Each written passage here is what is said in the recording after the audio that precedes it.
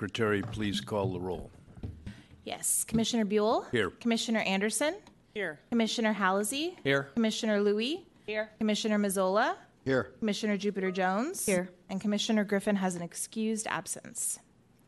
The San Francisco Recreation and Park Commission acknowledges that we occupy the unceded ancestral homeland of the Ramaytush Ohlone peoples, who are the original inhabitants of the San Francisco Peninsula. We honor the Ramaytush Ohlone peoples for their enduring commitment to Mother Earth. As the indigenous protectors of this land, and in accordance with their traditions, the Ramaytush Ohlone have never ceded, lost, nor forgotten their responsibilities as the caretakers of this place, as well as for all peoples who reside in their traditional territory. As stewards of parkland, we recognize our duty to honor the Ohlone through thoughtful and informed preservation and interpretation of ancestral land. As uninvited guests, we affirm their sovereign rights as First Peoples and wish to pay our respects to the ancestors, elders, and relatives of the Ramaytush community. Good morning and welcome to the Recreation and Park Commission of June 15th, 2023. This meeting is being held in hybrid format, with the meeting occurring in person in City Hall, room 416, with options to join and provide public comment both in person and remotely. We ask that you please turn off electronic devices and take any secondary conversations outside in order for the meeting to proceed as efficiently as possible. We ask listeners to turn down your televisions and/or computers while listening on the phone. We ask for your patience if we experience any technical issues. Public comment will be available for each item on the agenda. Unless otherwise announced by the President, each person will have 2 minutes for public comment on each item. For each item, the Commission will take public comment first from people attending the meeting in person and then from people attending the meeting remotely. If you would like to speak on any item today, we request but do not require you to complete a blue card. For those who would like to join the meeting remotely, you may view the meeting live on SF Gov TV or via webinar using the link provided at the top of today's agenda. You may provide public comment remotely via our webinar or via phone by calling 415-655-0001 using today's access code 2592-295-9370 and webinar password 0615. When you hear the agenda item you would like to comment on, call, dial *3 to be added to the queue to speak. You will be lined up in the system in the order you dial *3. The system will notify you when you are in line and waiting, during which time the system will be silent. All callers will remain on mute until their line is open. Everyone must account for the time delays and speaking discrepancies between live calls and streaming.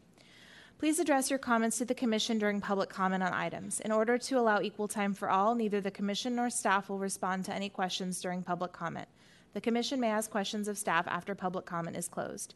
If there is an item of interest to you that is not on the agenda and is under the subject matter jurisdiction of the Commission, you may speak under general public comment, and today that is item 4 and continue to item 11. Alternatively, you may submit public comment in either of the following ways: by emailing recpark.commission@sfgov.org. If you submit public comment via email, it will be included in the legislative file as part of the matter. Written comments may also be sent via the U.S. Postal Service to San Francisco Recreation and Park Commission, 501 Stanton Street, San Francisco, California, 94117. The following are short announcements for those of you joining us in person today. If the fire alarms activate, you must evacuate the building in an orderly fashion using any exit. Please note that elevators will immediately return to the first floor and are not available for use. If you need assistance out of the building, please make your way to the closest area of refuge, which is directly across the hall in the men's restroom. Inside the restroom is a speaker box. Press it and City Hall security will answer. Let them know your location and they will assist you. Okay, please note that this commission meeting is being recorded and will be available for later viewing on sfgovtv.org. We are now on item 2, the President's report. Thank you very much. Very briefly, some announcements. We will not be holding Capital or Operations Committee meetings in July, but we will be holding the Commission regularly scheduled meeting on July 20th at 10 a.m. All regularly scheduled August meetings will be canceled, so that gives everybody a little relief. And just to note, 2 events for this month: Happy Pride Month and Happy Juneteenth. And with that, I pass the gavel over to Commissioner Louie for an AAPI Heritage Luncheon update. AAPI Luncheon. It was quite the turnout. I was astonished. Over 300 workforce people and staff attended the the luncheon. Do you want to let people know what AAPI stands for? Oh, the Asian American Pacific Islander. Well, President Biden has renamed it a longer acronym, but we'll just go with AAPI. General Manager Ginsburg was sweating. He was working so hard because the food display, now we know why it was called Eats, because the food was on literally 2 walls. It would equal any Las Vegas buffet for sure. But General Manager Ginsburg was working hard, him and his volunteer staff beside him. I mean, they served over 350 attendees, I would say. And thank you, Vice President Anderson and Hallisey and Ashley. Thank you for coming. It was a really fun day. They had singing, they had karaoke to Backstreet Boys. We did line dancing. It was wild. And the food was off the chart. There were 2 roast pigs that were like not a morsel left after. So thank you to the department for bringing this luncheon back. The walnut shell, the walnut out of it, the whole entire day was the workforce. I think over 25% of the workforce in the department are Asian. But there are 2 specific data points that I want to bring out. I looked into I was just quite surprised the turnout. The Racial Equity Action Plan that was introduced to us some months ago. I went home and looked it up, and surprisingly and really wonderful, as far as park rangers in the park, the current park ranger workforce consists of 31% Asian and 25% Filipino. So the park rangers, 56% of them are of Asian heritage, which represents 52 different cultures, by the way, not just 1 or 2. 52, so we have Samoan, Tongan, Fijian. And the whopping data for the day is the current permanent custodian workforce consists of 63% Asian hired and 7.5% Filipino, which totals a whopping 70.5% custodial help. So I know why, because Asians like to keep a clean house, and so we like to keep a clean park and playgrounds. So thank you, President Buell. Thank you, Commissioner Louie, and that concludes the President's report. Commissioner Hallisey. Oh, sorry, Commissioner Hallisey, I'm not paying attention. She is very humble, Commissioner Louie is. Let's also tell everyone that you were honored that day. You are the first Asian female to ever sit on this commission, I believe. Correct? Second? I was told I am the second woman. The first woman was named Maggie Wei, W-E-I, and she was appointed by Mayor Ed Lee. But she only sat on the commission for a short time, and she no longer even lives in San Francisco. Right. Her name was Maggie Wei. Right. So She attended President a couple Buell's of been on the meetings. commission so long that you remember Maggie Wei? I do remember Maggie Wei, and I remember Ed Lee appointing her, and then I remember that I believe her husband got a change in venue and they moved, but she was with us for a couple of months. Well, you have passed her in years of service, though, for sure. That's right. Best Dedication. ranking and seniority. So it's an honor to sit with all of you, because if you look at the equity, which is a very interesting book, I would bring that out, Racial Equity Action Plan. If you look at the entire workforce department, they look like the United Nations. It's as far as equality and opportunity to excel. We heard personal testimonies from Jimmy Chin and Tracy Fan where they work their way up. They stay within the department because of the opportunities offered. So hats off to the department. Thank you, Commissioner, and congratulations on your award. And with that, it concludes the President's report. Is there any public comment in room 416 on item 2, the President's report? Okay, seeing none, do we have any hands raised on our WebEx? No hands raised. Okay, seeing no public comment is closed. We're now on item 3, the General Manager's report. Good morning, commissioners. Happy summer. I also want to say happy Pride and happy Juneteenth. There's so much happening in our parks for both of these wonderful celebrations this coming month. I'll start with Pride, which obviously San Francisco is known internationally as a place where diversity is embraced and all are welcome. That's why San Francisco's Pride celebration, now in its 53rd year, draws hundreds of thousands of people annually, making it one of the largest LGBTQ events on the planet, and obviously at a time when, sadly, LGBTQ plus rights are still under attack in state legislatures all across the country. Putting our own values on display is critical, so I'm wearing my Pride pin today. So some Pride events. This Saturday, the famed Pink Triangle will be displayed atop Twin Peaks during an 11 a.m. ceremony. This San Francisco tradition is now in its 28th year, and once a symbol of Nazi persecution, it has been reclaimed as a symbol of pride. Volunteers are still needed for this huge undertaking, and anyone interested can sign up at sfpride.org. Also this Saturday is the National AIDS Memorial Volunteer Work Party in Golden Gate Park, where volunteers will plant trees, flowers, and shrubs, remove brush and debris, support infrastructure projects, and I understand there may be a former Democratic leader and former Speaker of the House rolling up her sleeves and doing a little planting herself. To sign up, visit our volunteer programs page at sfrecpark.org.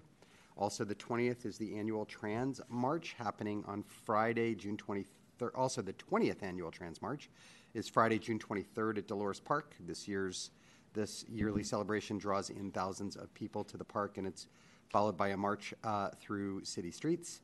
Saturday, the 24th, Kicking Out Transphobia soccer event taking place at James Lang Athletic Field, celebrating trans, non-binary, queer soccer players and athletes. This groundbreaking event, this is the first time it's been held, will feature youth matches from 9 to 11 a.m. and adult matches from 11 to 1. And then finally, the big parade, Saturday, June 24th, Sunday, June 25th, are the annual Pride celebrations at Civic Center, featuring an array of performers, lots of food options, fun, everything else that embodies our city's spirit. And then the Pride Parade along Market Street includes Rec and Park staff marching, so you won't want to miss that. It starts at 10:30. Juneteenth, celebrating freedom and liberation for all Black Americans, and particularly for San Francisco's Black community, which has obviously shrunk significantly over the last decades. Juneteenth symbolizes resilience. And this is, I think, the first time the holiday will be officially observed on Monday, June 19th. So many events are happening citywide this month, including last week's inaugural Juneteenth parade on Market Street, this Saturday's 73rd annual Fillmore Juneteenth Freedom Festival, and then our Bayview Juneteenth celebration at Gilman Playground from noon to 6. Free event will feature live music and performances, food, local businesses, the Black Millionaire Marketplace, carnival rides, kids activities, a Father's Day tent, and more. We look forward to seeing everyone out there. Oh, also, I shouldn't overlook wonderful Juneteenth celebrations in the Music Concourse all weekend tonight. 3 amazing performances at the Bandshell and a brand new exhibit at the Concourse. And I'm sorry, I'm pulling up a different note here because I want to get the name of the installation correct. It is called Polarity, which was installed actually yesterday. And if you go out to the Bandshell, the Lift Every Voice Bandshell today, and I am going to be out there this afternoon, you'll see 2 gigantic flags, a white flag and a black flag, sort of sandwiching the stage, and it's very dramatic and very embracing and inspiring. And so come out and see it. If not this weekend at some point, please see that new installation. We got some good news from the Trust for Public Land late last month. I'm trying to think of the right sports team metaphor to roll with here, but we do end up in the top 10 quite frequently in these rankings, so we're on a bit of a roll. Among all park systems in the country's 100 most populous cities, we were ranked 7th. which is good. We've been number 1, we've been number 3, we've been number 9, we've been number 5. Every year they tweak the rankings a little bit and comes up with different formulas. But the point being, whether we're, first, third, fifth, 7th, 11th, 14th, is that we consistently remain in the top, among the top park systems in America's cities, and that's something that we should all be proud about. We particularly did ranked very strongly in park access and park investment, obviously reflecting the fact that we are, I think, we're the first, and I think now we're one of 2 cities in America where we all live within a 10-minute walk of a park, and obviously the amount of money that the city spends on parks. And this is not just our local system. Just for everybody to know, these rankings do include the Golden Gate National Recreation Area, the Presidio, Candlestick State Park. They define park broadly, so it looks at our entire system of parks, which hovers around, I think, 21% green space. And I've been thinking a lot about both the president's and the governor's 30 by 30 initiative, and maybe we should be going for 30%. All right. Stern Grove returns this weekend. Yet, it doesn't really feel like summer. I have not taken off a ski cap and a scarf in the sunset yet. It's getting a little annoying. Here it's, I guess, a little warmer to the east. But another indication that summer is here is the return of the very fun and very free Stern Grove Music Festival. The 86th annual Stern Grove Festival kicks off this Sunday with performances by Grammy-winning jazz and funk ensemble Snarky Puppy and guitar prodigy Isaiah Sharkey. The festival started in 1938 and over the decades has become a staple for music lovers across the Bay Area, something we all look forward to every summer. This season features superstars like Patti Smith, the Indigo Girls, the Flaming Lips, Lyle Lovett, the San Francisco Symphony, and many others. Although the concerts are free, tickets are reserved on a first-come, first-served basis. And because these concerts are wildly popular, reservations do fill up fast. So jump on it if you want to see some music this summer. Tickets are available 1 month before each show and can be found at sterngrove.org. And just a additional personal note to the Stern Grove leadership, Matthew Goldman, Bob Fiedler, Matthew's brother Jason, and the entire Stern Grove board. That space and that nonprofit has had a tough few years. We have seen everything. We have seen a water main break, which is still not fixed. We have seen storm damage to our beloved Trocadero, but also to the stage and some of the back office area that Stern Grove relies on. We have seen, regrettably, remarkable vandalism in the space at different times. And I really want to just applaud and thank Stern Grove for their resilience and their patience, because the truck is not an easy fix, right? It's not going to be accessible for a little while. And they've had all kinds of other, we've all together had all kinds of other challenges down in the space. And I'm just very grateful to our friends over at the Stern Grove Foundation and to my own staff for understanding how special this event is and making sure that we're doing everything we can to give the Stern Grove folks the smooth ride they deserve this summer. Last week, we had we were blessed with such an honor, and I don't know that it got, frankly, enough attention. The Highline Network, which was created after the Highline was built. It was sort of a legacy nonprofit to help cities who are engaged in similar projects that sort of reclaim former industrial space. And lessons learned from the Highline is that when you come in and you build one of America's great spaces in a neighborhood, it's going to have some unintended impacts, such as displacement and rent increases and things like that. So as part of its commitment to share lessons learned from that project, the Highline Network was born. It is a national nonprofit with representatives from mostly nonprofit representatives, but from all over the country. They held their inaugural policy lab here in San Francisco. It was really engaging, future-focused conference that delved into new approaches within infrastructure reuse park projects. And our very own India Basin was the star of the show. The Policy Lab was also organized by the Washington, D.C.'s 11th Street Bridge Park, which has been a bit of a North Star for us, and the Urban Institute. The conference included panels and site visits to our city parks, including India Basin Shoreline Park, the Eco Center in Heron's Head. We spent some time in Golden Gate Park, where Local 261 partnered with us, and we had some of our young people from Greenagers talk about the importance of youth development and workforce development. It was really exciting. I got to participate in one of the conversations about infrastructure reuse and community wealth. The conversation focused on community wealth, using projects like this for community wealth development, which is the whole goal of our India Basin effort, focusing on workforce and economic development in the communities they serve. Many thanks are due to Jackie Flynn, Kurt Grimes from the A. Philip Randolph Institute, a woman named Yoshida Pitts. Yoshida Pitts is a graduate of one of our workforce training programs. Commissioner Halsey, I think you got to spend time at the graduation. Yoshida is now working for Swinnerton. She is raising a child in the Bayview and has had her share of struggles. She's actually, been on parole, but really was very devoted to turning her life around. She was the basically #1 star of our first workforce training cohort, and she doesn't just have a job, she now has a career. She is a member of Labor's Local 261. She is working with Swinnerton, and she came back to participate in this panel discussion with all these mucky-mucks from all across the country. It was really quite a beautiful moment. So thanks to Yoshida.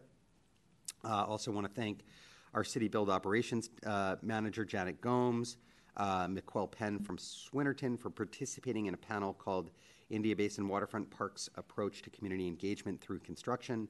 And many folks on our own team, Greenager Program Manager Carissa Ortega, Gardner Apprentice Program Manager Mark Tilley, and Gardner Teresa Perez, for participating in a panel called Modeling Partnerships for Successful Workforce Development.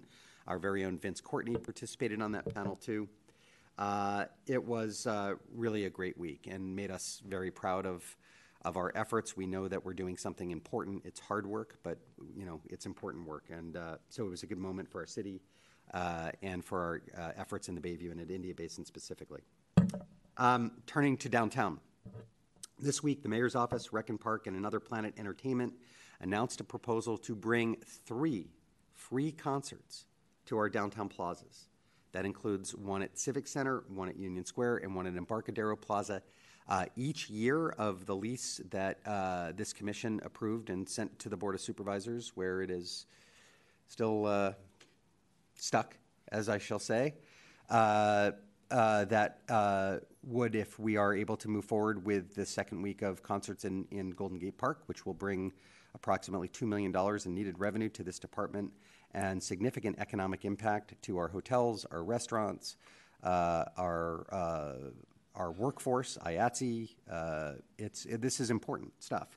But hearing and leaning into very reasonable interests in continuing to think about ways to activate downtown.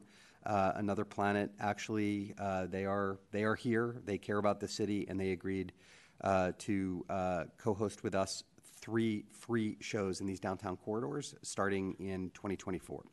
So I'm very excited about that. Other developments have been an agreement between Another Planet and MTA that's also starting in 2024. There will be a small surcharge passed on to ticket holders that will help underwrite MTA's transit, allowing riders to ride for free and allowing for more service to reduce impact on the neighborhoods in and out of the concert areas in Golden Gate Park, which was a great development. And at Supervisor Engardio's request, Another Planet has also agreed to add $10,000 for the second round of shows to its community pot, which it hosts for the Sunset and for the Richmond districts, as a thank you and a recognition that these shows do have some impact on the neighborhoods. And it is up to each of the district supervisors to work with their constituents to figure out how they want that money spent. So all in all, Another Planet and Rec and Park have kind of heard the feedback and kind of leaned in, and I'm very grateful to Another Planet for understanding the importance of continuing to invest in our city. We hope, although we are not sure, that the supervisors will hear this proposal next Thursday. All right. Adaptive bike programs return to Golden Gate Park. This month also marks the return of our adaptive bike program at Golden Gate Park and Great Highway. The free program provides adaptive bikes through reservations. It started last week, June 10th, and runs through the end of October. What's special about this program is that it gives everyone, including those with mobility differences, a chance to explore Golden Gate Park and everything it has to offer and Ocean Beach on a bicycle. The program is made possible thanks to our partnership with the Bay Area Outreach and Recreation Program, acronym BORP, and the San Francisco Municipal Transportation Agency.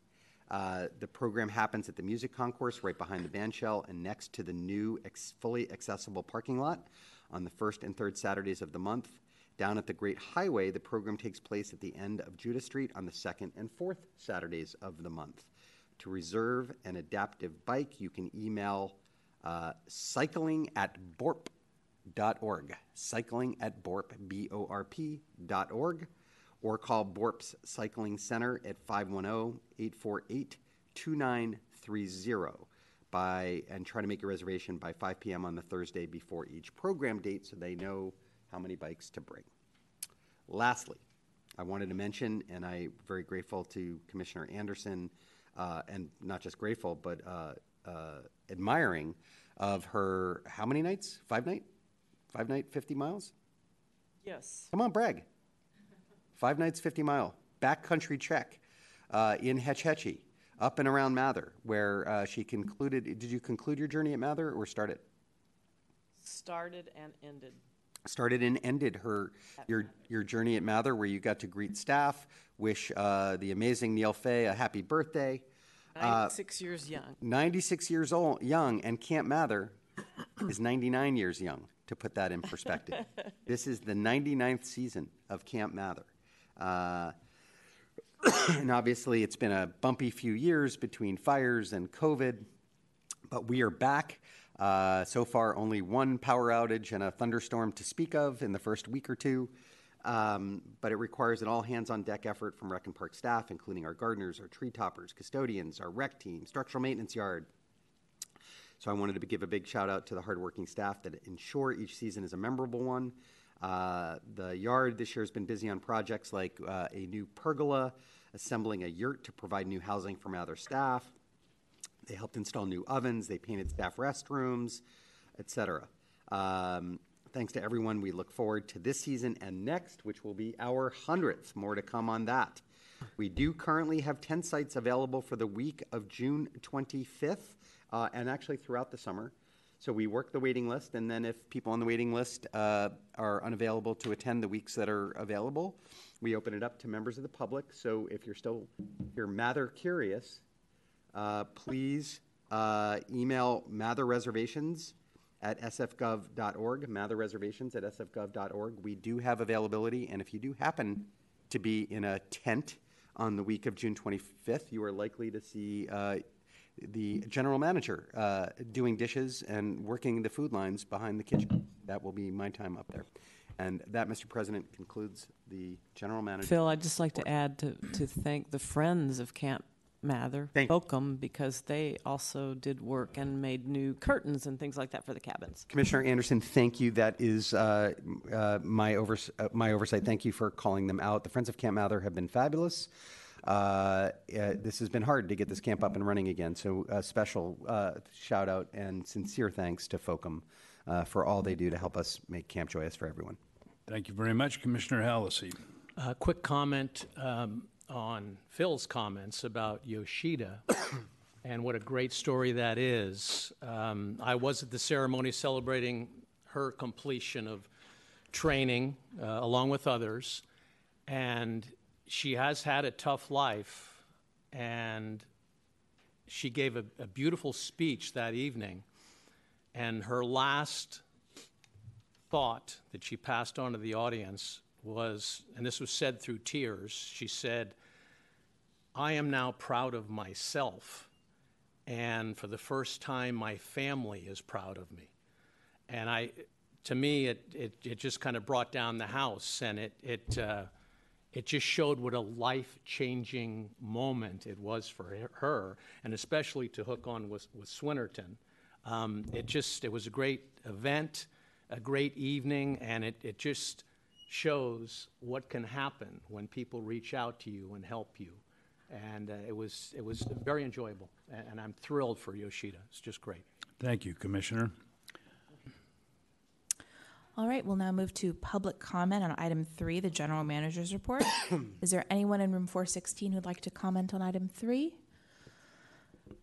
Okay, seeing none. For those on our WebEx, you can dial *3 to raise your hand, but I see no hands raised. So public comment is closed on item 3. We're now on item 4, general public comment. At this time, members of the public may address the Commission on items of interest to the public that are within the subject matter jurisdiction of the Commission and that do not appear on the agenda. With respect to agenda items, you will have opportunity to address the Commission when the item is reached in the meeting. I'm going to start with one blue card that I have here, but if you want to speak on this item, you are more than welcome to come up after Fran Martin. I know you can't see this, but it's evidence. You can go online to find it.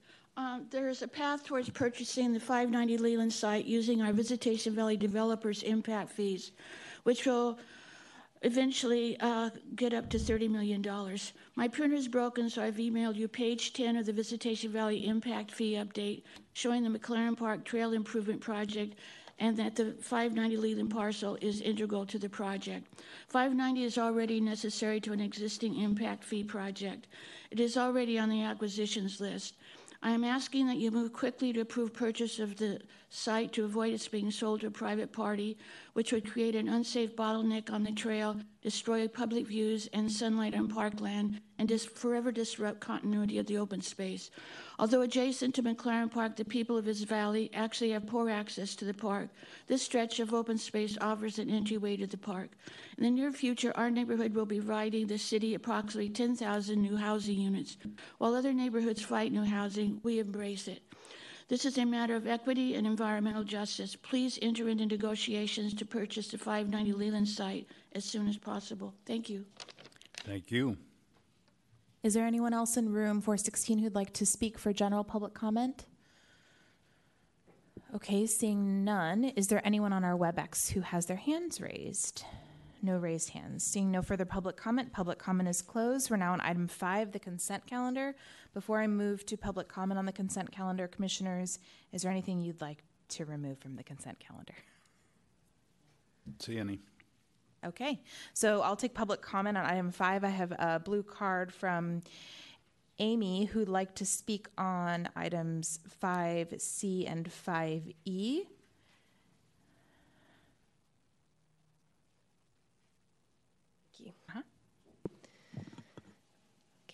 So I'll start with 5C. Sure. Great. Hello, my name is Amy Callender, representing San Francisco Parks Alliance. I'd like to share a little about the bench program. In addition to the funding the program generates, the program is self-supporting. The program creates deeper community engagement in our park system. The program gives people a space to remember a loved one or commemorate a special event. People who have a plaque visit their bench often with friends and family. They engage with gardeners and other staff. They report on graffiti, maintenance and vandalism issues, and they get to know other frequent visitors to their park. This sense of stewardship is a unique and natural outcome of the program and fosters stronger park communities. Although this is an intangible outcome of the program, we believe it to be one of the most important. Thank you. So for 5E, along with our fiscally sponsored partner, the Dahlia Society of California, we're pleased to provide up to $250,000 of in-kind grant funding for repair and maintenance improvements to the Dahlia Dell Hillside Garden in Golden Gate Park. This may include construction and design services related to projects including replacement of the retaining walls, pathway upgrades, increased ADA accessibility, and creation of a viewing area. The hillside renovation built on previous work we've done with the Dahlia Society to improve the teardrop-shaped garden. This is a needed improvement for gardener safety as their committed volunteer base ages. Since 2010, the Dahlia Society has partnered with SF Parks Alliance and the Rec and Park Department to support the community's engagement, advocacy, and development of greater financial resources to benefit the Dahlia Dale and Golden Gate Park. It's been our pleasure to support RPD in promoting gardening education and the Dahlia Dale's long history in San Francisco, while providing an opportunity for San Franciscans and visitors to experience this special space. We're excited and committed to the repair and maintenance improvements, which we believe will enhance access to the experience for all visitors who come to admire the beautiful blooms of San Francisco's official flower. Thank you. Nicely Thank you done. very much. Okay. Is there anyone else in the room who'd like to comment on item 5, the consent calendar? Okay, seeing none, is there anyone on our WebEx with their hand raised? Seeing no hands raised, public comment is closed. Commissioners, Oh, yes, your commissioners have to vote. minor issue. Chair would entertain a motion. Move to approve. Moved and seconded. All those in favor? Aye. So moved. Thank you. Okay, we're now on item 6, the San Francisco Zoo report.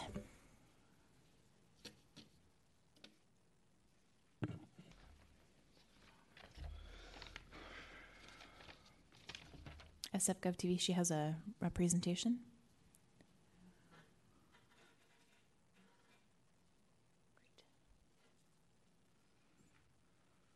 Oops. Oh, shoot. Go back.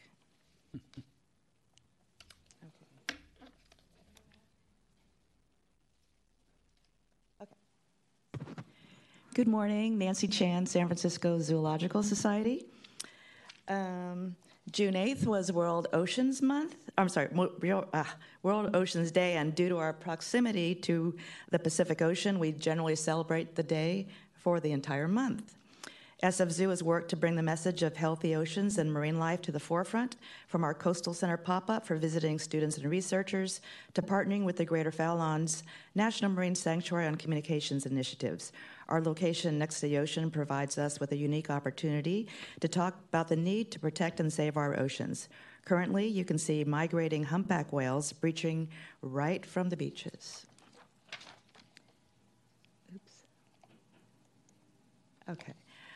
Also on June 8th, we held our beach cleanup day on World Oceans Day with nearly 50 volunteers from the general public and zoo members, along with zoo staff.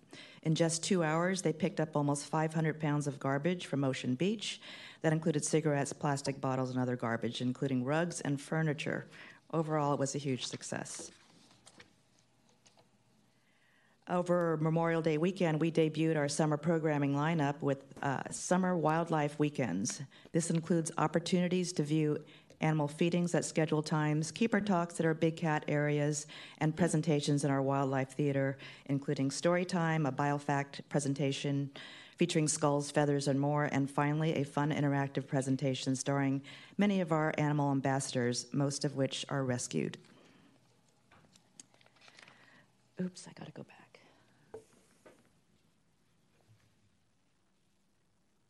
This is a cautionary tale of why it's important that coins are not tossed into our animal habitats, especially the penguin pool.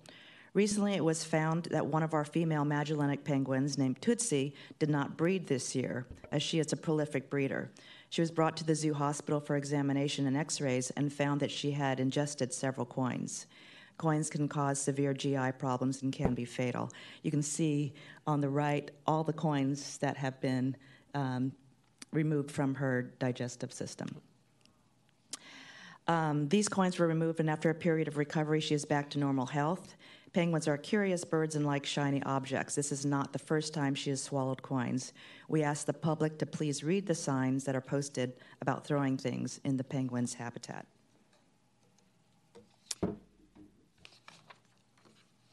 San Francisco Zoo has been partnering with Yosemite National Park on frog restoration projects for many years, and we also rear western pond turtles for repopulation projects there.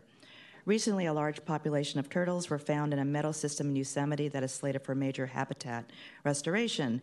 During this time, it was found that several turtles were killed by predators, and 2 of these were severely injured but alive. These turtles were brought to the zoo for triage and care for limb amputation and will be well enough to be re-released over the next few months. Unfortunately, limb injuries and loss are not uncommon in wild turtles. You can see that these turtles have 3 legs. Poor things. Summer Zoo Camp. Summer Zoo Camp is here, which officially starts on Monday, June 19th. Known as Summer Conservation Camp, participants learn about animals, habitats, biodiversity hotspots, and conservation efforts while exploring the different regions of Earth here at the zoo. Campers will journal like a scientist, have fun with STEM activities, meet with animal care staff, and connect with animals. The camp runs through August 11th and is geared to kindergarten to 6th grade. And these are the instructors during training. So I have to apologize. I was going to bring Storybox keys for you all. So we had new story boxes installed. You remember the original talking storybooks where, with a turn of an elephant key, you would hear all the animals in the zoo jump up and down for you. That was 1959. And since then, we've had a number of versions of the storybox here, including solar-powered ones. This past week, we installed all new story boxes for the first time in 18 years. The colorful story boxes tell fun facts about the animals with conservation messaging. You can also see we have new zoo keys in the shape of a snow leopard. Our greater one-horn rhino, Gahati, turned 28 years old recently. He was presented with 2 enrichment items, or giant toys.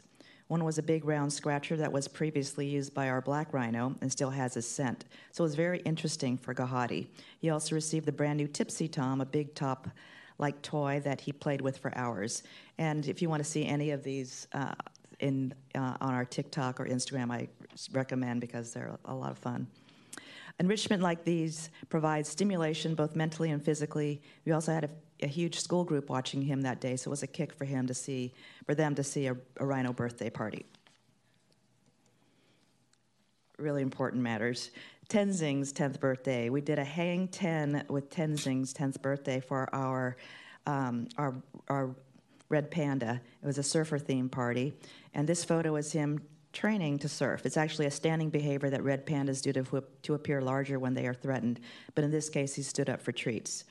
And again, you could see the video of Tenzing's party on our Instagram, where he actually wiped out.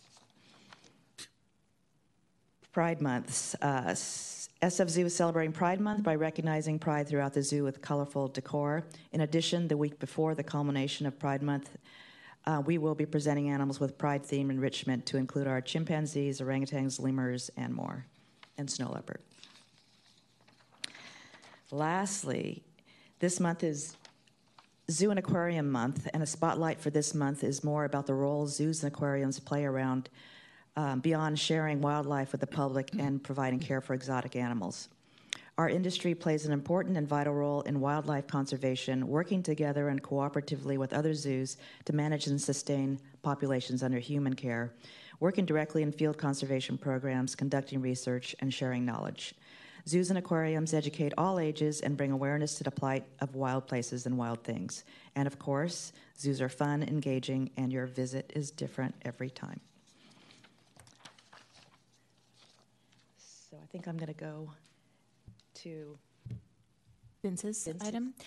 Let's first take public comment on this and see if the commissioners have any questions, and then I've already promoted Vince to presenter, so he's ready to go. Is there any public comment on item 6, the San Francisco Zoo report? Seeing none in room 416, is there anyone with their hand raised? No hands raised. Okay, so seeing no public comment is closed. Commissioners, do you have anything for this item? No Okay. comments here. We are now on item 7, the San Francisco Zoo fiscal year 2023-2024 budget. I have Vince Grubbs on the WebEx, and you're going to advance his slides, right? Okay. Go ahead and unmute yourself, Vince. I'm unmuted. Can you hear me? Yes, we can. Great. Okay. So the first slide, you see a jaguar. Let's move to slide 2. This slide shows the major budget assumptions taken into account in preparing the budget. Attendance, wages and benefits, and new exhibits are the key drivers. Wages and benefits account for 69% of our total budget. We receive a $4 million management fee from the city. However, much of that is eaten up by utilities and parking tax paid back to the city. I'm getting feedback. Can you hear me? Yes. We can hear you. Okay. I'll turn you down a little bit and see if that helps. In the last fiscal year, $1.28 million in utilities and $316,000 in parking tax went back, leaving us a net of $2.4 million. The zoo just began paying parking tax in May 2020, creating an immediate drop in revenue as the tax is included in the price of a parking ticket. The $4 million fee has not increased since the inception of the agreement in 1993, 30 years ago. Taking into account inflation and cost of living, the $4 million in 2023 does not go nearly as far as it did in 1993. Next slide, please. This pie chart breaks down the revenue sources as percentages of total revenues. The largest source of revenues continues to be admissions, representing 39% of total revenues. When you add in parking and retail, 48% of our total revenues come from daily visitors. The next slide. The slide shows the revenue in tabular format. The total budget is $23.5 million, up less than 1% from the prior year budget. Note that current year operating revenues through May are down by $1.4 million, with admissions and membership accounting for nearly 95% of the shortfall. We budgeted attendance at 720,000 for fiscal 2024 compared to 750,000 fiscal 2023. We're only trending to 644,000 in the current year. Attendance was tracking below budget anyway, but we took a major hit with the weather in January, February, and March. As a result, we budgeted lower attendance, but not as low as the current year levels. Note that while attendance is budgeted lower, admissions revenue is budgeted higher. This is due to the fact that we budgeted paid attendance at 48.2% in 2023, but 54.6% in 2024, which more closely reflects where we are today. The prior year percentage was budgeted lower as we were still coming out of COVID and we're being very conservative in our approach. Membership is budgeted lower as it is reflective of attendance. Most of our new memberships come through the front gate as conversion from admission tickets to memberships. The next slide, please. This pie chart breaks down the major expense categories: animal care and wellness, and building and grounds, which includes maintenance, horticulture, and custodial services, account for 65% of our total expenses. This is consistent with prior years. Next slide, please. Most of the expense line items are consistent with prior years, with overall expenses up less than 1% over the prior year budget. Most of the variances are personnel changes, the admissions increase due to the addition of a VP of guest services and the transfer of a director from fundraising to admissions. General administrative increase due to the hiring of a director of people, culture, and belonging, as well as raises for people who hadn't increases since pre-COVID. Education increased with the addition of winter and spring camps. Marketing decreased with less spent on advertising. And lastly, in the current year through May, repair and maintenance expenses are $900,000 over budget. Many of the expenses were storm related. For instance, we spent $75,000 on repair of the perimeter fencing, with still another $70,000 to go. Tree trimming and the removal of downed trees cost about $112,000. And note the repair and maintenance projects are particularly hard to fundraise for, as a fallen tree or a broken fence is not nearly as sexy as animals. But of course, it all has to get done. And that's my budget presentation. Thank you.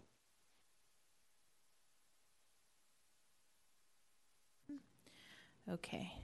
Do we have any public comment on item 7 in room 416? Okay, seeing none, do we have any hands raised on our WebEx?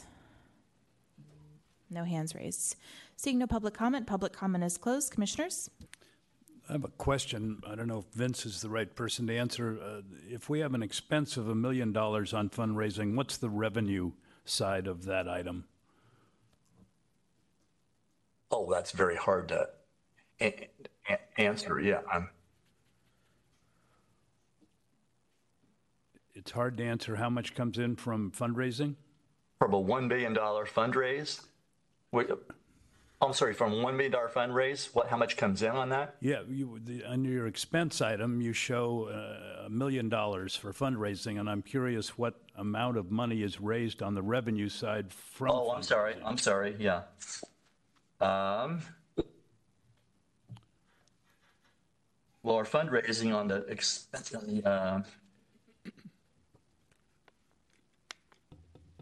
I do have the answer. I don't have it in front of me. I can walk away and get it for you.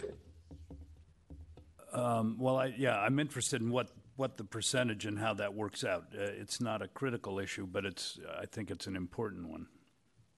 You don't need to give it to me now, Vince. Well, for instance, our zoo camp, or I'm sorry, a zoo fest we just completed raised over $900,000, and the expenses on that were roughly $350,000, as an example.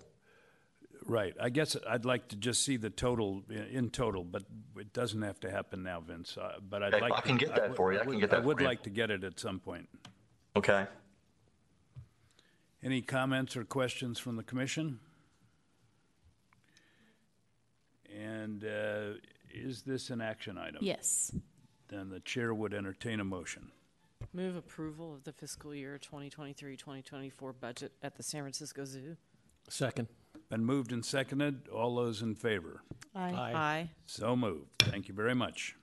Okay. Thank you. Thank you, Vince. We are now on item 8, HERS Playground Recreation Center Contract Award. I'm actually going to kick this off with some introductions, so give me 1 second here.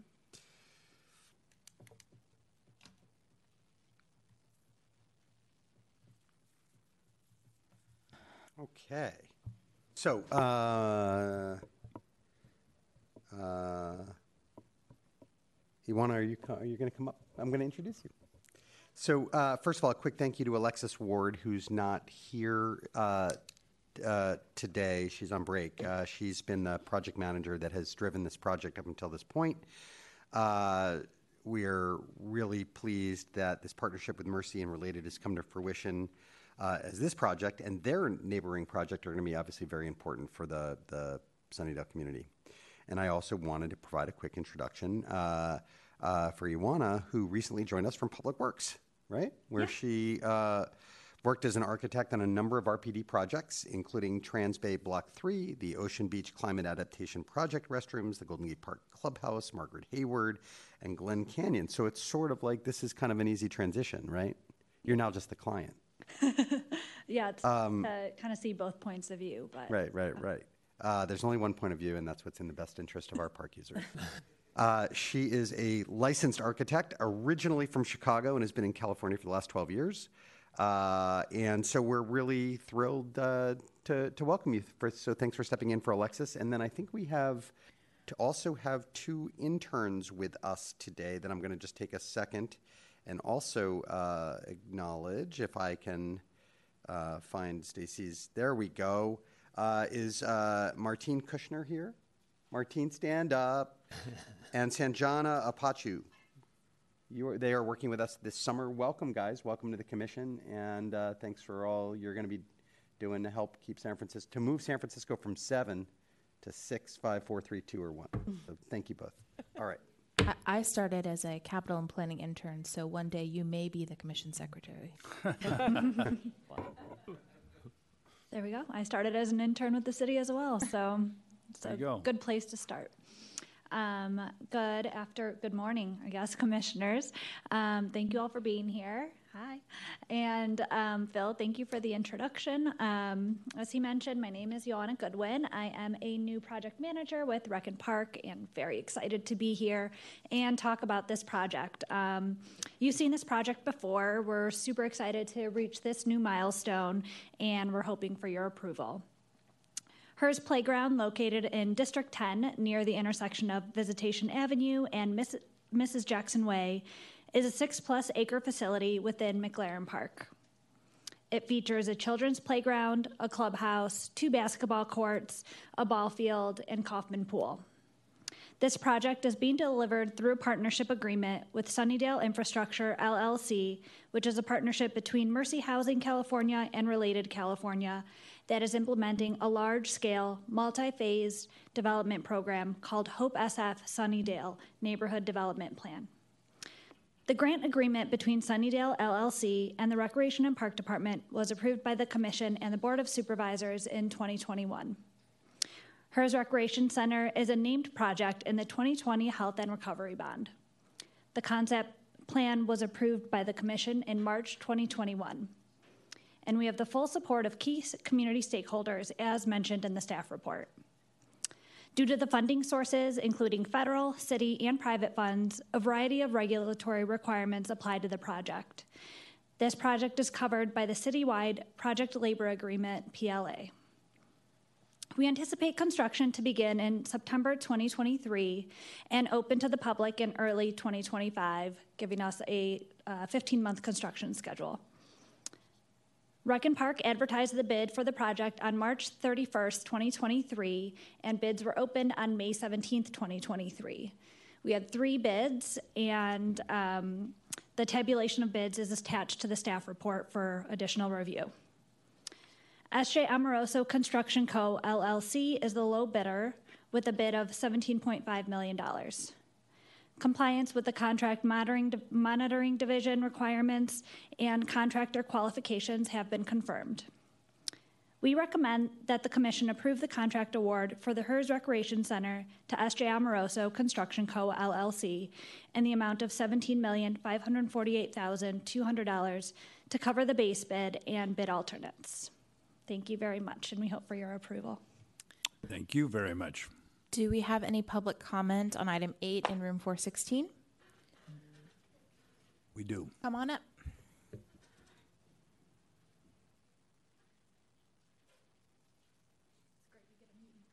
Yeah. Hi, everyone. My name is Leanne Lorena from Mercy Housing, and I'm really excited to see this project at this point. We've been working with RPD on this project for a couple of years now, and it's been amazing. And we look forward to, our continued partnership in making the rec center a reality for the Sunnydale and Fisk Valley residents. I also grew up in San Francisco, did some community service at John McLaren Park, and to know that a new recreational center will soon come into reality for the residents, and an underserved and often forgotten part of the city is amazing. So I hope you can all keep things moving forward. Thanks. Thank you very much.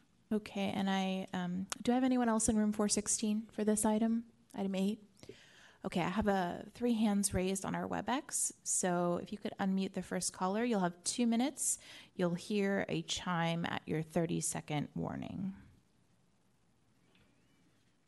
Good morning, Commissioners, and General Manager Ginsburg, Ashley, and Iona. This is Stephen Deepak Kalani. For reference, I am one of the District 11 members of the Park and Rec Open Space Advisory Committee. And this Hertz Playground borders actually District 10 and District 11, which is near McLaren Park. I just want to thank the Rec and Park staff immensely for all their hard work in bringing this community together. This is a much-needed reservation for Visitation Valley and the outskirts of Potrero and McLaren Park and even San Francisco. I'm excited about it. I've participated in most of the meetings where Rec and Park gave many, many opportunities for the community to come together and pick what they wanted for their neighborhood. I support the funding in this, and I'm very excited to lend my support to RPD and all the endeavors they have taken to make this neighborhood whole and complete. Thank you very much. Next speaker.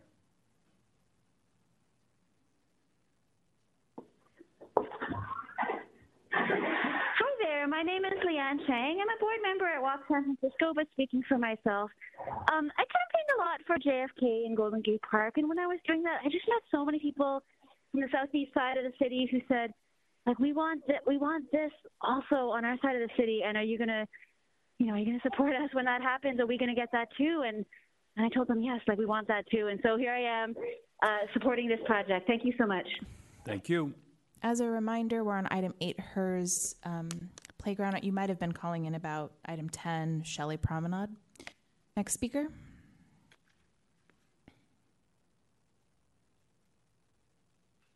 Good morning, Commissioners. My name is Sister Patsy Harney. I'm a Sister of Mercy. I've been an employee of Mercy Housing for more than 30 years. For the last almost 15 years, I've been working directly in the Visitation Valley Sunnydale neighborhood in the Services Division of Mercy Housing. I'm here to speak in support of the Recreation Center. This much-needed recreation center will serve the highest percentage of underserved children in San Francisco. From my perspective, This is the most important reason to develop the new center. In my work in Visitation Valley, I had the opportunity to accompany Drew Jenkins and the Viz Valley youth to visit several recreation centers in the city. The youth were excited to see the possibilities for a rec center and so ready to add their suggestions for a new center in Visitation Valley. One of the biggest challenges to providing quality youth services currently in Visitation Valley Sunnydale neighborhood has been the lack of convenient, accessible recreation opportunities. In my experience, the HERS Rec Center, where quality, convenient recreation activities can be provided, will be the resource that will enable the neighborhood community to promote solid youth development. I am enthusiastic in my support of the proposed HERS Recreation Center, and I urge its approval. Thank you. Thank you. Next speaker.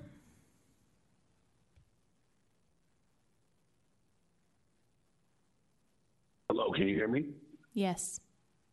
Hi, good morning, commissioners and general manager. This is Larry C. Jones Jr., and I've been fighting with you guys on this campaign as an ally through the bond measure and through all this stuff, and I champion you guys for having the courage to finally do what's right for my community. And I'm speaking for Sunnydale, the largest public housing project on the West Coast, who's been the most traumatized and the most underserved over the last 2 or 3 decades with a bunch of promises that have been broken. We've had to deal with minimal accommodations in terms of our rec center, our support from the city, and all other aspects of city government. And now it's time that our kids don't have to risk their lives by traveling across communities just to play at the park, have a place to do something fun outside of being around drug-infested areas and violent-filled neighborhoods. I'm advocating for the inclusiveness that our neighborhood has grown ethnically to where all people around this valley have come together to try to be inclusive as one community, as where Sunnydale was always ostracized away from the Viz Valley norm.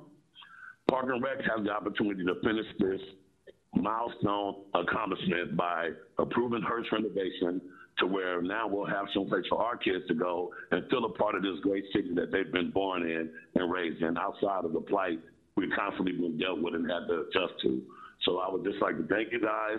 I hope you guys pass this and finish off what we've already started. And we've worked really hard over the years to get where we are today. So I also work for Mercy Housing, and together with Park and Rec, I hope this goes through, and thank you very much. Thank you. Okay, that was our last caller. So seeing no further public comment is closed. Commissioners? Commissioners, Chair would entertain a motion.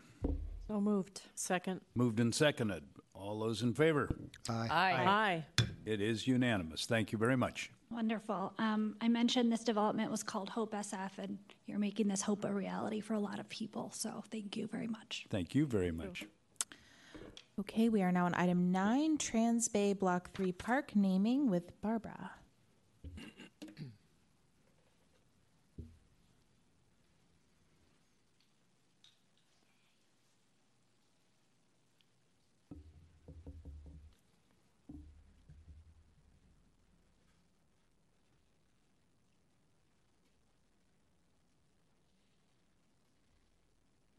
You have something on there, right? What was it on? SF Gov TV. We have a presentation. Thanks. Hello, Commissioners. I'm here before you to discuss the possible action to pre-approve a name for what is currently known as Block 3 Park. Before we begin, my name is Barbara Swan-Shammy, and I am the Manager of Policy and Public Affairs with the Recreation and Parks Department. I'm here today with Mike Reeker, who represents the East Cut Community Benefit District and manage the community naming process. During this presentation, I'll briefly describe the background of the site and give an overview of the project. Mike will then walk you through the community engagement process for naming the park, and I'll conclude with a recommendation for a pre-approval of a future park name.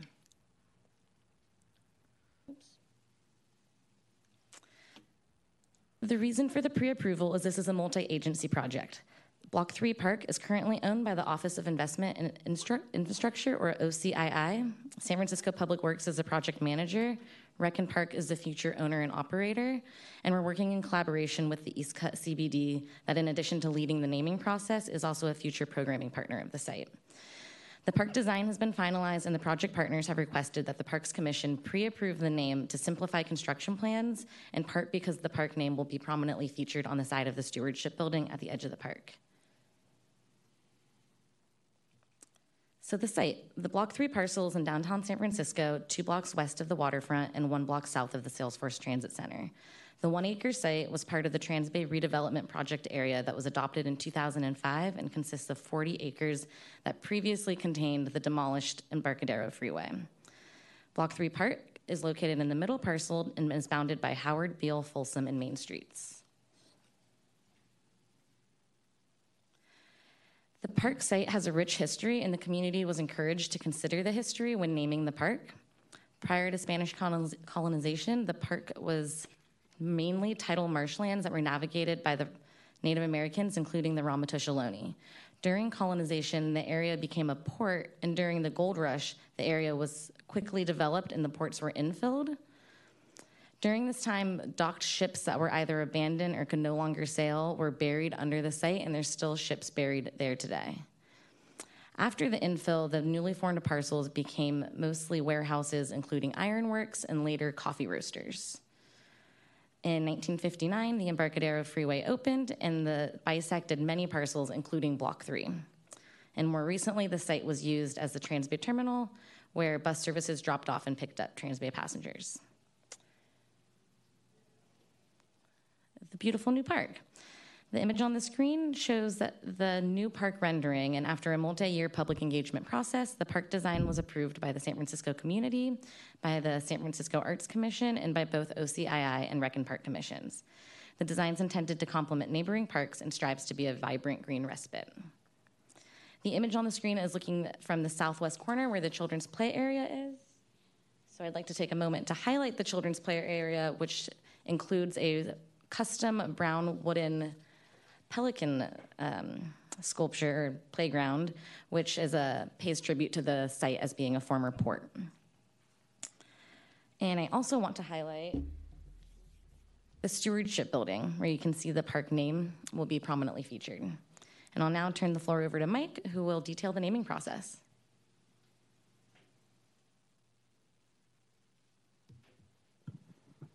Thank you, Barbara. Thank you, commissioners, for having me here today. As Barbara said, my name is Mike Rieger. I am the Deputy Director of the East Cut Community Benefit District. Before I go through the naming process, I'll talk to you a little bit about the history of the East Cut Community Benefit District. We are one of 17 community benefit districts in the city. We were formed in 2015 as the Greater Rincon Hill Community Benefit District, and later changed the name to help unify the neighborhood. We were created by area property owners and other stakeholders to advance the neighborhood's quality of life, enhance the public realm, and reinforce its viability of the economic base. The East Cut CBD is a 501c3 nonprofit. We are supported by over 4,900 properties in the neighborhood. We provide cleaning and safety services 24 hours a day, 7 days a week, 365 days a year, above and beyond city baseline services. We also provide community programming and placemaking, and work with property managers and the city to make the public realm more enjoyable for all. And lastly, I should say that the East Cut CBD was formed primarily around the need for stewardship of parks, namely Salesforce Park, Emerald Park, and then we knew that the Transbay Block 3 Park was coming. We also help facilitate operations at Guy Place Mini Park, which is a rec park facility, as you probably all know. So I'll briefly go over the naming process, and then I'll discuss in detail each of these items. The process began in August of 2022 with Community Meeting 1. We then had a 2-week period post Meeting 1 to collect name ideas from the community. We then hosted a name ranking process for 3 weeks, where folks would rank out of the total names received their highest desirable names. There was a break. We went on hold in order for Rec and Park staff to discuss with Native tribes one of the names that was recommended. But then we picked up the process again April of this year for Community Meeting 2, where we reported the ranking results of all the names.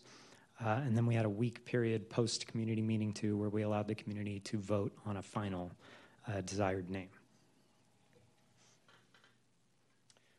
So community meeting 1, as I said, was held in August 2022. The meeting was virtual. COVID was still considered an issue at that time, so it was completely virtual. At that meeting, we had staff from San Francisco Public Works who designed the park, as well as the Office Community of Investment and Infrastructure. They are the site owner currently, and then as well as Rec and Park staff. The attendance was low. This meeting was held after work hours at 6, but there were 9 attendees. We did basically outline the naming process, what type of names people should be promoting for the park, also giving guidelines for non-person names, but also person names, basically noting history, location, design of the park for non-person names, and then people that had long-time commitment to the neighborhood or were nominated by neighbors, lived, worked, owned businesses in the neighborhood, or made a health, educational, or economic impact in the neighborhood for a name for the park. The ideation process, as I said, was held for 2 weeks post community meeting 1. We accepted names via SurveyMonkey and email submission, as well as the East Cut CBD hosted a table at Sunday Street Soma, which we've been told there were about 40,000 participants in Sunday Street Soma, so we did have a steady flow of people coming by, and we did give people the opportunity to recommend names at that table. We also advertised this process via social media, including Instagram, Facebook, Twitter, the East Cut website, and the East Cut monthly newsletter, the latter of which has approximately 2,800 recipients. We received 78 name ideas from 41 different people. We then had the ranking process, which was a 3-week process, as I said. It was conducted over SurveyMonkey, and respondents were asked to rank their preferred names 1 through 3, 1 being given the highest weight, 2 the middle weight, and 3 the least amount of weight. We, again, advertised via social media, including Instagram, Facebook, Twitter, the East Cut website, East Cut newsletter, and Public Works, who hosts the project website, also posted it on their channels. We received 363 responses on that survey. And you'll note through the weighting, Candace Park received the highest number of responses as well as the highest weight. With the other choices, highest ranked were Ohlone Park, East Cut Park, Coffey Park, and Pelican Park. I will talk a little bit about the final community naming survey.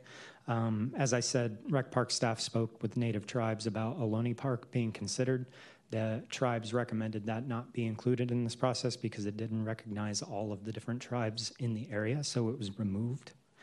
But I will talk a little bit about what these names, where they came from, and sort of some history behind them. So Candace Park is the name of a Gold Rush era ship that set sail from Boston in 1815. It was one of the first ships to cross around South America, bringing goods to the West Coast with an American flag on it.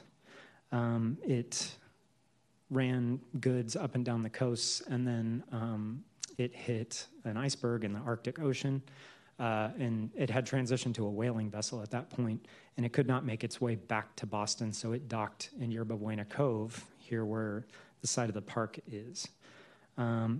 The ship was then found in 2005 when they were excavating for the Infinity Tower at Folsom and Main Street. They unearthed the vessel, and the port currently houses it in a warehouse in Mission Bay. It is not open to the public, but they do have it, and I think there is a hope that one day that ship could be on display somewhere. Coffey Park was nominated by the public because during the gold rush, the Hills brothers and the Folger family came to San Francisco and started their coffee companies in the East Cut neighborhood. Both headquarters exist, the buildings exist today, 1 block from the park on Spear Street.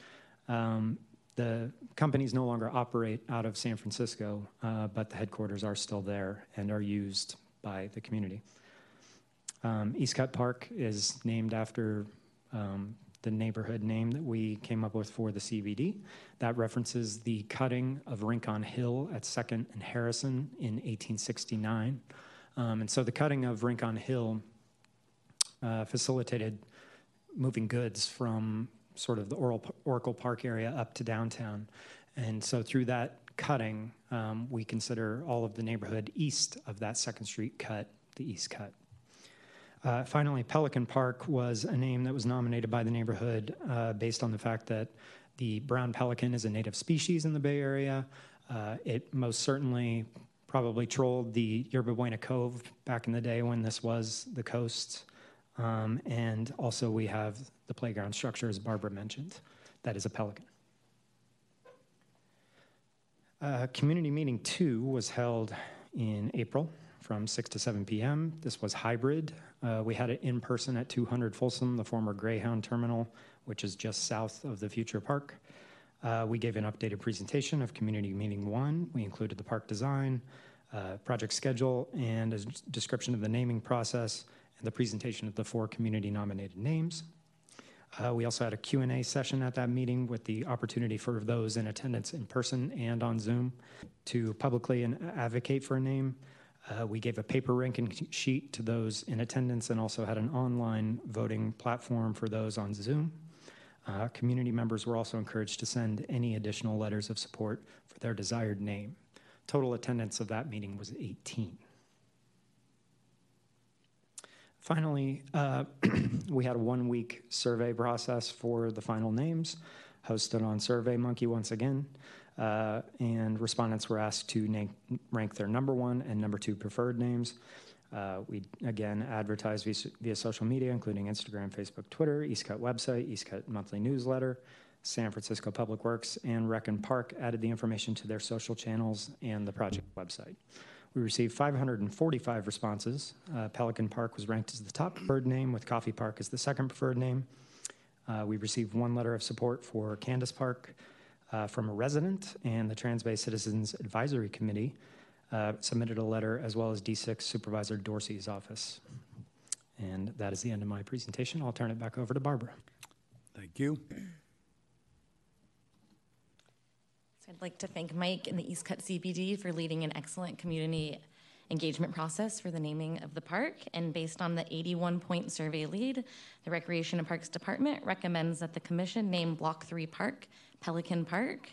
We recognize that some community members feel that Pelican Park does not represent the rich history of the site, and we would also support the commission naming the park either Coffee Park or Candace Park. To conclude, I want to thank you for considering the pre-approval for the naming of this park, and I appreciate everyone's time. Thank you very much. Okay, so we'll move to public comment on item 9. Is there anyone in room 416 who'd like to comment on item 9? Come on up. You'll have 2 minutes. Hi, Chris Jackson.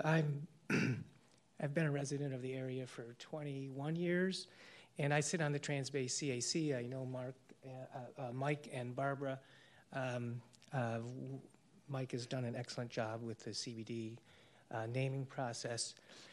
When this came out as Pelican Park, I was concerned it wasn't the best name. So I brought this to the Trans-Bay CAC, and I said, I don't think this is the best name. And we've had a formal meeting, and we had a unanimous letter adopted. You have that in your packet. We favor Candace Park. We gave Mike and Barbara gave excellent historical presentation. I would just want you to be aware, additionally, that Alcatraz is Pelican Park. It's a national park. Alcatraz is transliterated as strange bird. The birds were on Yerba Buena Island when the ships came in and they noticed these birds. They gave the name Alcatraces to that. It was adopted over onto the island of Alcatraz. So we already have one Alcatraz Park in the bay. And additionally, if you go up and down the coast of California, there's plenty of representation of pelican parks. And so I think a better name for this space and place would be Candace Park. Thank you. Thank you. Is there anyone else in room 416 who'd like to comment on item 9? Okay, seeing none, do we have any hands raised on our WebEx? No hands raised on the WebEx. Commissioners, public comment is closed. Okay, Commissioner Anderson. In reference to the comments from the former speaker, I just want to honor that. And these are tough processes. And I would say that also in the record, we do have a rather nice letter written by Supervisor Matt Dorsey. And I'm assuming that, I'm hoping that his office looked at this long and hard and that were many discussions. And from the office of that district supervisor, there's a preference for Pelican Park. Thank you. Any other comments, questions? Commissioner Louie. I just, Commissioner Halsey, this came up at our committee meeting, and one of the hardest things is for 7 people here to choose a name. So, Mike, you have done an amazing job. I had so impressed with the outreach with the community, with the honesty about the survey and what was taken, and it was taken again and again. And, we like to just listen to what the community feels, why, and you did a lot of over the virtual, and you admit that there was a low outcome, and you did it again at a street festival, so if the community is liking Pelican Park, then I will vote for Pelican Park. Thank you, Commissioner. Commissioner Halsey. One of the things that came to mind at an operations committee meeting a couple of weeks ago, other than that of the name, was the shadow issue. Now, normally, the commission, there are existing parks, and then structures will come up around that park, and it'll usually come to us as far as shadow on the park. This is actually being done in reverse here. We have the buildings there. We're putting the park in the middle of some high-rises, but I will say that I was thrilled that there's a children's play area, and I know, and having Monica Scott here 2 weeks ago, that she said she was on top of it and doing her best in this project, that there would not be, they'd work as hard as they could to have minimal shadow on that children's play area. To me, that was as important, if not more important, than the naming of it. But I do agree with Commissioner Louie, and so much background history was uncovered. Instagram, Facebook, Twitter, the East Cut CBD website, a newsletter with 2,800 readers.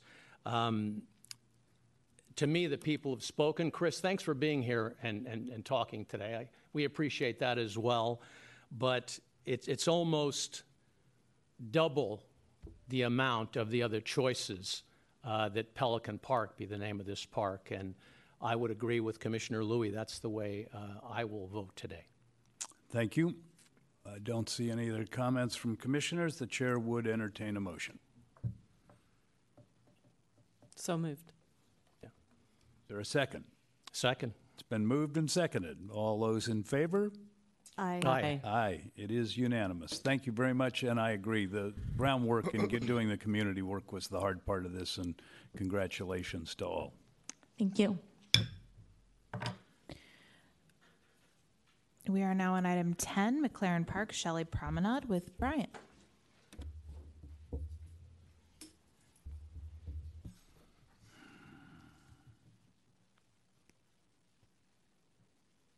SFGov TV, Brian has a presentation.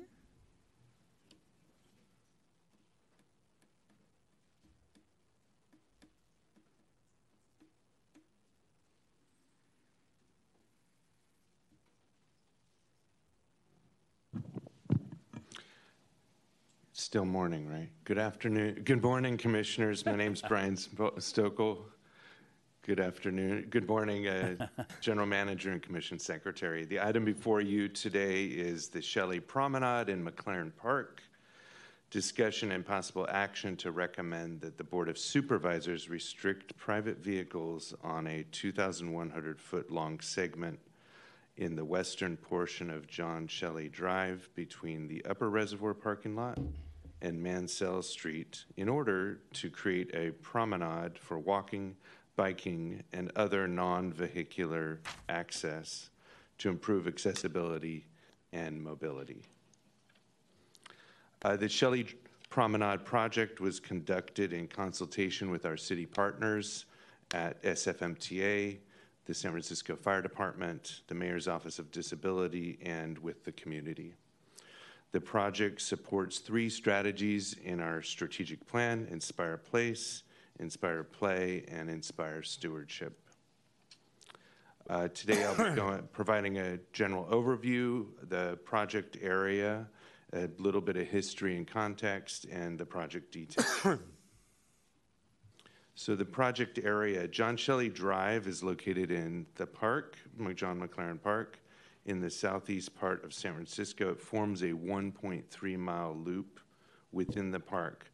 For reference, because it's a loop and starts and ends at the same street, on this map you can see on the right, the orange segment is Shelley East.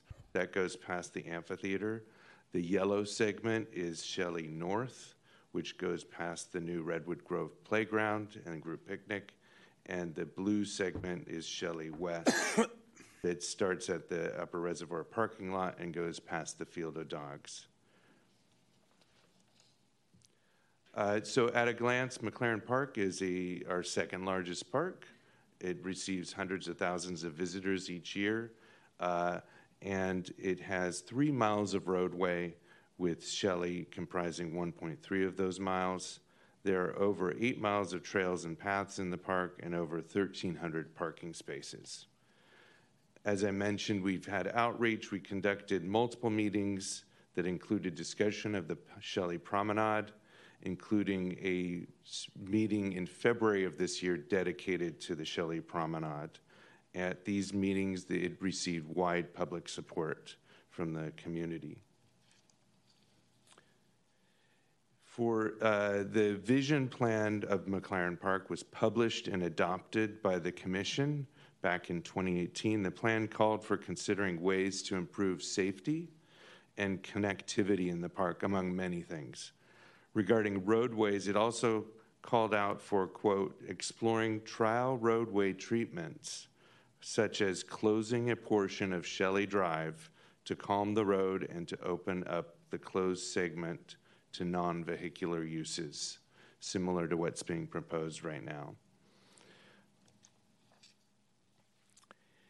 In 2020, as we all are familiar, the pandemic came to us, and Mayor Breed announced that Shelley Drive would be restricted from vehicular use, just at the same time as JFK Drive was restricted. Nearly 1 mile was closed to vehicular access, effectively creating that promenade. Initially, it included the section from Cambridge to the Upper Reservoir parking lot. However, as shown in the map, it was shortened in 2021 due to the opening of the picnic, reopening of group picnic, and the new playground, and reestablishing access to that parking lot at the top of the hill near the reservoir tower. Although the promenade was temporary, we were ensured and let the public know that Rec and Park would return in the future to review how the public would feel about a permanent version of this. Just for some context in terms of usage, a study was conducted by SFMTA in 2015 and found that 350 cars passed on this segment of John Shelley Drive. Just for perspective, that is a very low traffic count. Just for comparison, Shelley East receives 1,200 cars a day, and Mansell receives 6,000 cars per day. We did conduct pedestrian counts and bike counts during once it became a promenade on this segment, and found that on weekends, 375 people passed by based on our counter. We also consulted with SFMTA regarding a possible permanent promenade that would restrict car access while maintaining pedestrian and bike access. And they found that the promenade would have no significant impacts on local vehicle traffic circulation while serving to promote walking and biking in the park. Due to this low vehicular roadway traffic and that the road does not connect to any neighborhood streets, they support this action, and they do not see that it would have any adverse impacts. So the project proposed is, after learning and talking to the public at these meetings, we are essentially proposing to make permanent where the current temporary promenade is located, as shown in the map between the Upper Reservoir parking lot and Mansell. There were some comments about some adjustments, which I'll go through in a moment. In detail, at the south end, near the Field of Dogs, there was a lot of feedback saying, hey, this area we can't get to for parking, and there's a lot of people that bring their dogs to McLaren Park, which is one of the biggest dog play areas in the city. So we are proposing to restore street parking access to the Field of Dogs.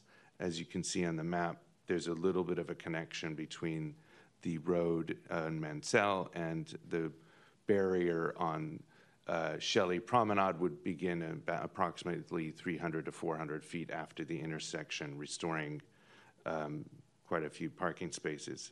We would also add bollards and a gate at this end to allow people to walk and bike and roll onto the promenade. In addition, we would pave the existing dirt path to create a multi-use path to connect to the existing Mansell Promenade. That's marked in orange and yellow on the left. This new path is at the flattest point on the hill along Mansell and Shelley, and would create an accessible way to get between these new promenades, as well as connect to the nearest bus stop at Shelley, East, West, and Mansell. To the north end, we would maintain the parking lot at Upper Reservoir so that people could access the water tower and the Upper Reservoir picnic areas. Similar to the other end, there would be a series of bollards to allow people to walk and bike onto the promenade. We would also install a new blue zone parking spot, as noted with the accessible sign on the map. The exact location we're working on, but there would be an accessible path from that parking spot to the promenade. Just for example, so you have a context, these are examples of what the likely bollards or gates would look like that already exist at locations in McLaren Park or Golden Gate Park. The new promenade would complement the existing Mansell Promenade, which goes from Visitation to Brazil, and add additional length to the multi-use trail network and enhance essentially overall connectivity within McLaren Park. And it would create a new place for people to walk, recreate, and even a flat space for people to learn to ride a bike. Staff recommends creation of the Shelley Promenade in McLaren Park, and that the Commission recommend that the Board of Supervisors restrict private vehicles on this segment of John Shelley Drive. That concludes my presentation. I'm available for questions. Thank you very much. All right. Do we have anyone in room 416 who'd like to comment on item 10? Okay, seeing none, do we have anyone on the WebEx? I think we have some hand. Are you commenting on item 10? Oh yeah, come on up. And then we'll move over to the WebEx after this commenter. Sorry, good morning, Commissioners. Hope this is a shorter meeting than the last time I saw you. Like a lot of San Franciscans, I've been here a long time, but really didn't get a chance to explore McLaren Park until the pandemic in depth. We're having the car-free promenade really brought me out there and got me to explore a lot more of the park. This proposal is really well considered, and detailed in terms of accommodating access to all parts of the park, the parking lot, et cetera, while providing great car-free space for people to play and ride bikes and scooters and explore the rest of the park. And it has my full support. Thank you to Brian and everyone else on the team for all your work putting this together. Thank you. Thank you very much. You want to come on up? Hi, good morning, commissioners. My name is Clara Mable. I'm the Director of Advocacy at the San Francisco Bicycle Coalition. I'm here today to express our organization's unwavering support for a permanent car-free Shelley West Promenade.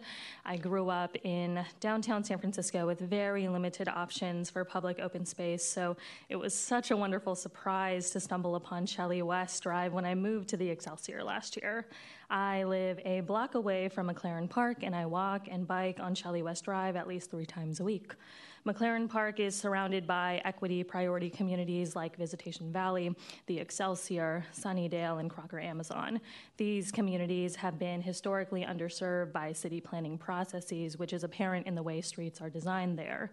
The topography and lack of protective bike infrastructure make it uninviting to get around on anything that isn't a car. Every main street to enter and exit the park, from Persia, Mansell to Sunnydale, falls on the city's high injury network. That is 13% of city streets that account for 75% severe and fatal traffic collisions. From redesigning city streets to making streets and public parks car-free, we need to be doing everything we can to slow speeds and make neighborhoods more walkable and bikeable. The temporary closure of Shelley West Drive during the pandemic has provided a space for local residents to walk their dogs, run, and bike freely without fear of being struck by a car, and we need more spaces like it, especially in historically underserved communities. Our organization supports Shelley West Promenade because we believe everyone should be able to enjoy biking and the freedom of biking and walking without fear in a space that promises and ensures safety. So I encourage you all to make Shelley West Promenade permanent, and we look forward to seeing more spaces like this in the future. Thank you very much. Thank you very much. Is there anyone else in room 416 who'd like to comment on item 10? Okay, moving over to the WebEx, we have 7 hands raised. If you can unmute the first caller. Good morning, Commissioners. My name is Cyrus Hall. I'm a resident of D7. I'm calling to urge the Commission to permanently approve Shelley Promenade as a car-free space. In 2020, I was pretty desperate to get out of the house, and I started to widely walk the city, and I discovered both McLaren Park and Shelley Drive on one of my long walks. They were both revelations to me. I'd never really been to the area, and I quickly encouraged my nearby friends to visit. I've revisited a number of times with friends who live in the Excelsior, and they in turn have taken their kids. Shelley Promenade has served as the location for their kids to learn to ride their bikes. It's safe, it's car-free, and it's beautifully situated. The Rec and Parks report on Shelley Promenade notes that the promenade segment is not home to any of the park's main attractions, and I really want to beg to differ. A closed Shelley is a point of attraction in and of itself. Let's learn from JFK and double down on that with arts and festivals for the community. Please approve a permanent Shelley Promenade. Thank you. Thank you. Next speaker.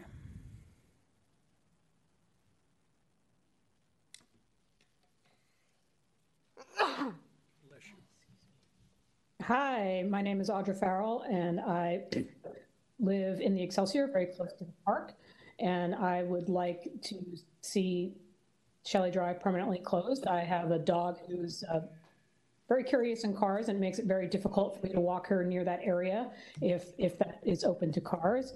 We're also out there quite early in the morning and see quite a regular stream of seniors using that to get their exercise. It's nice because it's not a trail, it's a nice wide road, and everyone has lots of space. So I would also like to see it's permanently closed. Thank you. Next speaker.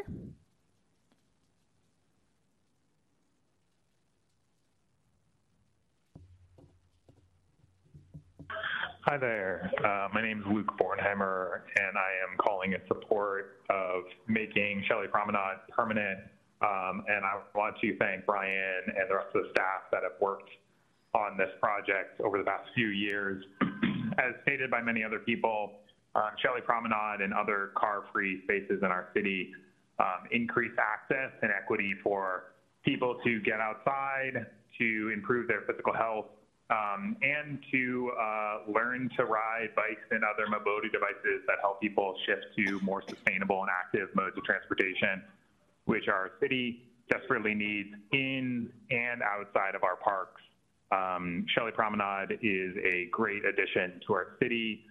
It is one of the very few silver linings from the pandemic, and I hope that the commission supports it and sends it on to the full board of supervisors for approval so that we can move forward with this promenade in its permanence, as well as hopefully, as Cyrus noted, further investment in this space so that it can become more activated and even better for people to visit, whether that's seating or events or other activations. So again, thanks to Brian and staff, and I strongly support making this permanent. Thank you so much. Thank you. Next speaker.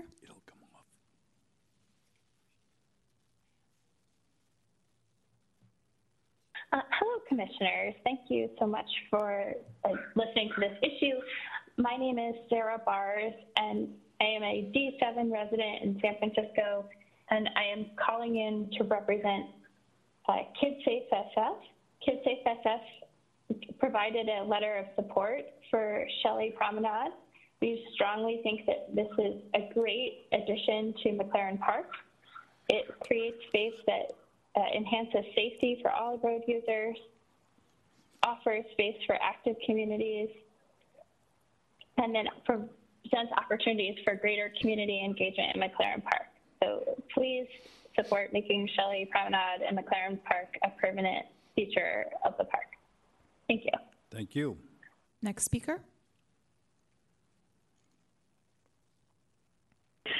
Hi, good morning again, commissioners. This is Stephen DePont-Kalani, and I really apologize for not being in person at the commission meeting. I just returned from Europe, and so I'm calling in support of this item. I'm also a member of the McLaren Collaborative, and I want to say that with all the meetings that we've had, Brian has been superb at listening to what the community wanted. So I want to say that we support this, and I hope you vote in closing this portion of McLaren Park. Thank you. Thank you. Next speaker. Hi, commissioners. My name is Leanne Chang.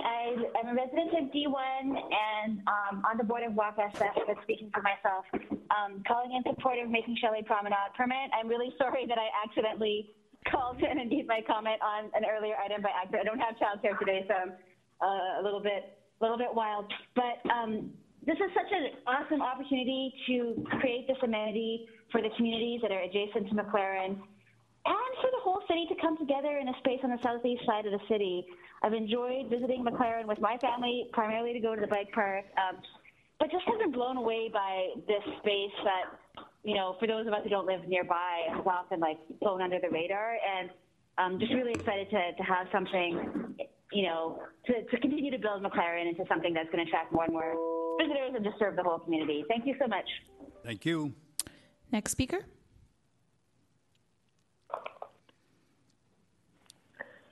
Hi, can you hear me? Yes. Okay. Hi, my name is Emily Houston, and I'm calling on behalf of Walk San Francisco to share our wholehearted endorsement of making the car-free space on Shelley Drive permanent. Every day, an average of 3 people are hit while walking in San Francisco. Parks can and should be a refuge from dangerous vehicle traffic in our city. So not only is the car-free space on Shelley Drive already hugely popular, but these car-free spaces support the city's Vision Zero policy and climate goals. They also make our parks even safer and more welcoming for all ages and abilities, inspiring more people to be active. With the passage of a car-free Shelley Drive, your leadership supports health, safety, recreation, and clean air for everyone in our parks. Thank you. Next speaker. Hi, Commissioners. My name is Scott Feeney, and just to briefly reprise my comment that I made to the Operations Committee, I strongly support this project. This is a really thoughtful plan that Brian and the team have come up with. And during the pandemic, I kind of like discovered the Shelley Promenade as a refuge to get out to that was essential for my mental health. And even today, it's like just a beautiful place for nature in the city and for like peace and calm, and also a great place to watch the sunset.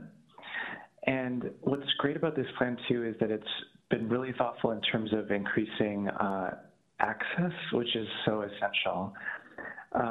So anyway, I'm urging you to support this and make Shelley Promenade permanent. Thank you very much. Next speaker. Hi, my name is Ren Volpe, and I am an Excelsior resident and a member of the McLaren Collaborative. Working with the collaborative last 10 years, my personal interest has been in traffic calming, and Brian has been really helpful in our previous efforts. Before the closure, this part of Shelley Drive was just used for speeding through the park. People doing donuts or people smashing and grabbing cars in the parking lot and then speeding away.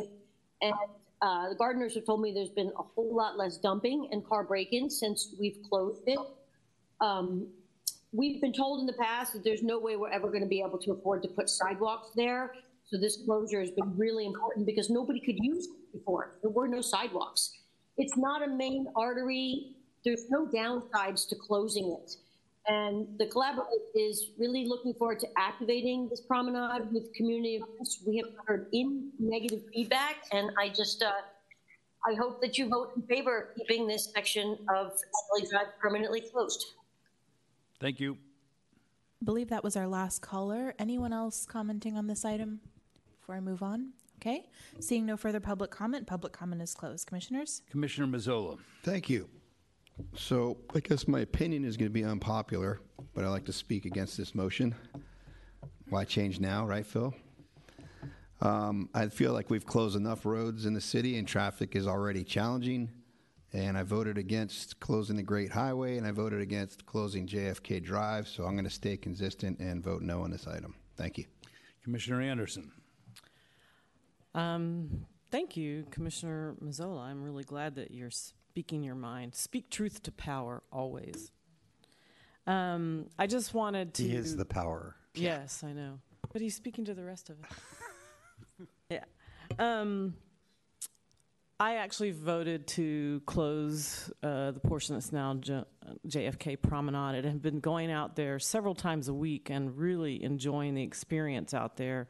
And so I expect that this will be a positive closure as well. And I've learned some things too, and just want to put a gentle nudge out there to the Bike Coalition and people who ride bikes. I'm going to throw your comment back at you with one word change, and that is, we need to walk freely without fear of being hit by a bike. This is a real thing. It's a problem on JFK Promenade, and I want to see it not become a problem on Shelley West Promenade, all right? Thank you. Commissioner Louie. Commissioner Mazzola, we just love you more every time you go into dissent, and we really appreciate your comments. I think we can use JFK Promenade closure as a clear example of what it has benefited and contributed to recreation, mental health, and dogs and people, seniors and everyone. And this closure is 0.04 miles of Shelley Drive, so it's a smaller section. But once again, we listen to public comment as we sit up here and read letters that we receive, and everyone, the community just really appreciates no cars on Shelley West. So thank you. Thank you. Commissioner Hallisey. I understand Commissioner Mazzola's thoughts about Great Highway and JFK. That was a back and forth, very contentious battle at times. This seems to me to be almost 100% in favor of the folks in that community. Also, as Brian mentioned, Emergency vehicles will have total access to this stretch, even if it does indeed get shut down. And if there are no other comments, I move that we recommend the permanent closing of John Shelley Drive west to vehicular traffic. Thank you, Commissioner.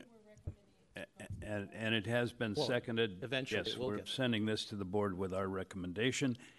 Because there is a dissenting vote, I'm going to ask the secretary to call the roll. Okay. On the motion to send this to the board with your recommendation to approve, Commissioner Buell? Aye. Commissioner Anderson? Aye. Commissioner Hallisey? Aye. Commissioner Louie? Aye. Commissioner Jupiter Jones? Aye. Commissioner Mazzola? No thanks. Okay, so that is 5 ayes and 1 no. Thank you. Passes. Thank the staff, but I was going to make a comment, and I'll make it now. Rarely in the history of this department or commission do we get testimony that's 100% in favor of something, so I want to thank Commissioner Mazzola for keeping the record intact that we have yet to achieve that. All right, we're now on item 11, general public comment. Continued from item 4. Is there anyone else in room 416 who'd like to comment on something that isn't on the agenda today? Okay, seeing none. Do we have anyone on our WebEx? No raised hands, no public comment, so public comment is closed. Item 12, Commissioners' Matters. Commissioners, do you have any matters? I have one matter. I'd like Commissioner Jupiter Jones to introduce the 8th member of our commission and welcome her to our meeting. I know. This is Rio Alcantar, and she's sitting in. She was definitely in favor of Pelican Park. Very excited about that name, right? And of more space to ride bike and walk without cars. So. You're welcome anytime to come to our meeting. And she's a proud member of the San Francisco Bay Sox. Very good. Thank you very much. Of course. Yes, and super cute, yes. All right. And we're ready for summer school to start next week. Commissioner Anderson, did you have something? Yeah, I just wanted to give a shout out to Rec Park contracted designer Hoichi Kurisu and the stonemasons who visited from Japan and the owner of the quarry that donated the teff to the Japanese tea garden. They have done their work around the base of the pagoda. It's absolutely beautiful, and we are now embarking on the rest of the renovation of the landscaping, which involves growing roots around some critical trees. We have to grow some extra roots so that when they're taken out of the ground, they won't be too traumatized. So it's moving apace, and it's a beautiful project. And while this is Commissioners' Matters, Mr. General Manager, what would you like to say? I am not a commissioner in this jurisdiction, but I did want to, because she just walked into the room and she's working her magic. There is somebody here who is a recent graduate of the San Francisco Emerging Leaders Program, making her not an emerging leader, but a leader. And her name is Beverly Ng. Yay, And Beverly! She's so busy. focused. She's so busy right now. So busy. Can't even be honored. Because it is budget day that we were trying to honor you, Beverly, for successfully completing the city's Emerging Leaders Program. And as Congratulations. As I said to Beverly, the only weird thing about that is that you're already fully emerged as a leader. So. All right. Anyway, back to work by Beverly. Yes. Please continue on the agenda, Secretary. Okay, quickly calling public comment on Commissioners' Matters. Anyone in room 416?